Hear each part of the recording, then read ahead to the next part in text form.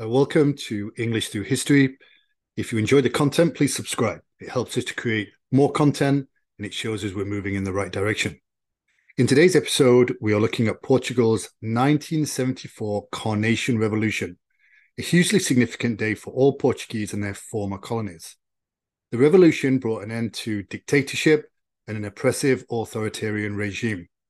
Amazingly, this revolution was largely peaceful and brought an end to the power of the Estado Novo regime, a party that had been in power since 1933.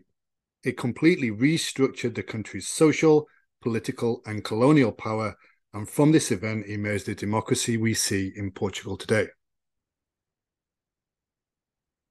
The revolution began with a military coup led by officers who were opposed to the regime's colonial wars in Africa and the authoritarianism of the regime.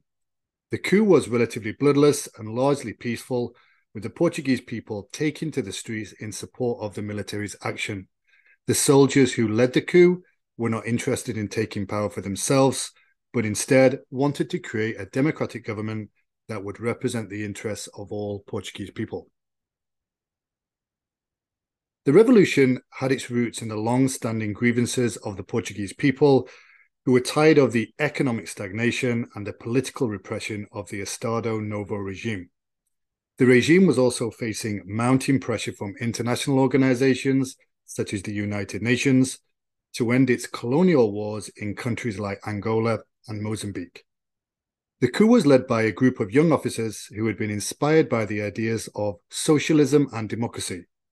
They formed the Armed Forces Movement, the MFA, which quickly gained support from other military units and the Portuguese people. The MFA established a provisional government, and this government quickly set about dismantling the authoritarian structures of the Estado Novo regime. Censorship was lifted, political prisoners were released, and the secret police were disbanded. The MFA also began negotiations with the African liberation movements, which eventually led to the end of Portugal's colonial wars. One of the defining moments of the revolution was the appearance of carnations in the lapels of soldiers and civilians on the streets of Lisbon. This was a spontaneous gesture of solidarity and celebration that came to symbolize the peaceful and democratic nature of the revolution.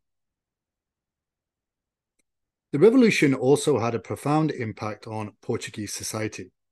The dreaded secret police were disbanded, and this led to a flowering of culture and creativity as artists and intellectuals were freed from censorship and repression. Prior to this, the government and the secret police would install agents throughout society, and every conversation had the risk of being overheard and arrests and torture to follow if apprehended, resulting in many Portuguese citizens being extremely wary of saying things in front of strangers and even friends. However, the revolution was not without its challenges. The MFA, which had been created to oversee the transition to democracy, was faced with a number of obstacles, including opposition from conservative forces within the military and society at large. There were also tensions between left-wing and right-wing factions within the provisional government, which eventually led to the collapse of the government in 1975 by pro-communist forces who wanted to take advantage of the tension and create a communist country. However, this was countered quickly by pro-democracy forces who regained power. Despite these challenges, the legacy of the Carnation Revolution continues to be felt in Portugal and beyond. It inspired other movements for democracy and human rights in Europe and Latin America, and it remains a powerful symbol of the power of peaceful revolution to bring about positive change. In summary, here are the consequences still felt from this revolution today. So the first one is democratization. So as mentioned, the Carnation Revolution marked the end of the Estado Novo dictatorship and paved the way for the establishment of a democratic government. The revolution ushered in a period of political and social reforms, including the adaptation of a new constitution in 1976 that guaranteed civil liberties and human rights. The second consequence is decolonization. The revolution brought an end to Portugal's colonial wars in Angola, Mozambique, and Guinea-Bissau.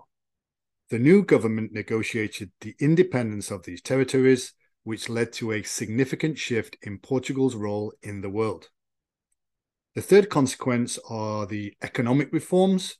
So the revolution led to significant economic reforms, including the nationalization of key industries and the introduction of land reform. These reforms aim to reduce social and economic inequalities and promote social justice. The fourth consequence are connected to women's rights. So the revolution had a profound effect on women's rights in Portugal. The new constitution granted women equal rights, and new laws were passed to improve access to education, healthcare, and employment for women. The fifth consequence is the cultural changes.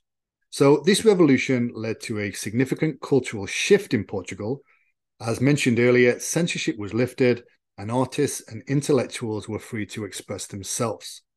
The revolution also led to the emergence of new cultural movements, such as the cinema novo and the popular music genre known as música de intervenção, music that is connected with social change.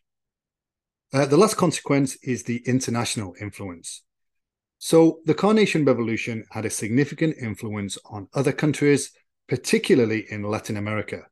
The peaceful overthrow of an authoritarian regime inspired similar movements for democracy and human rights across the region.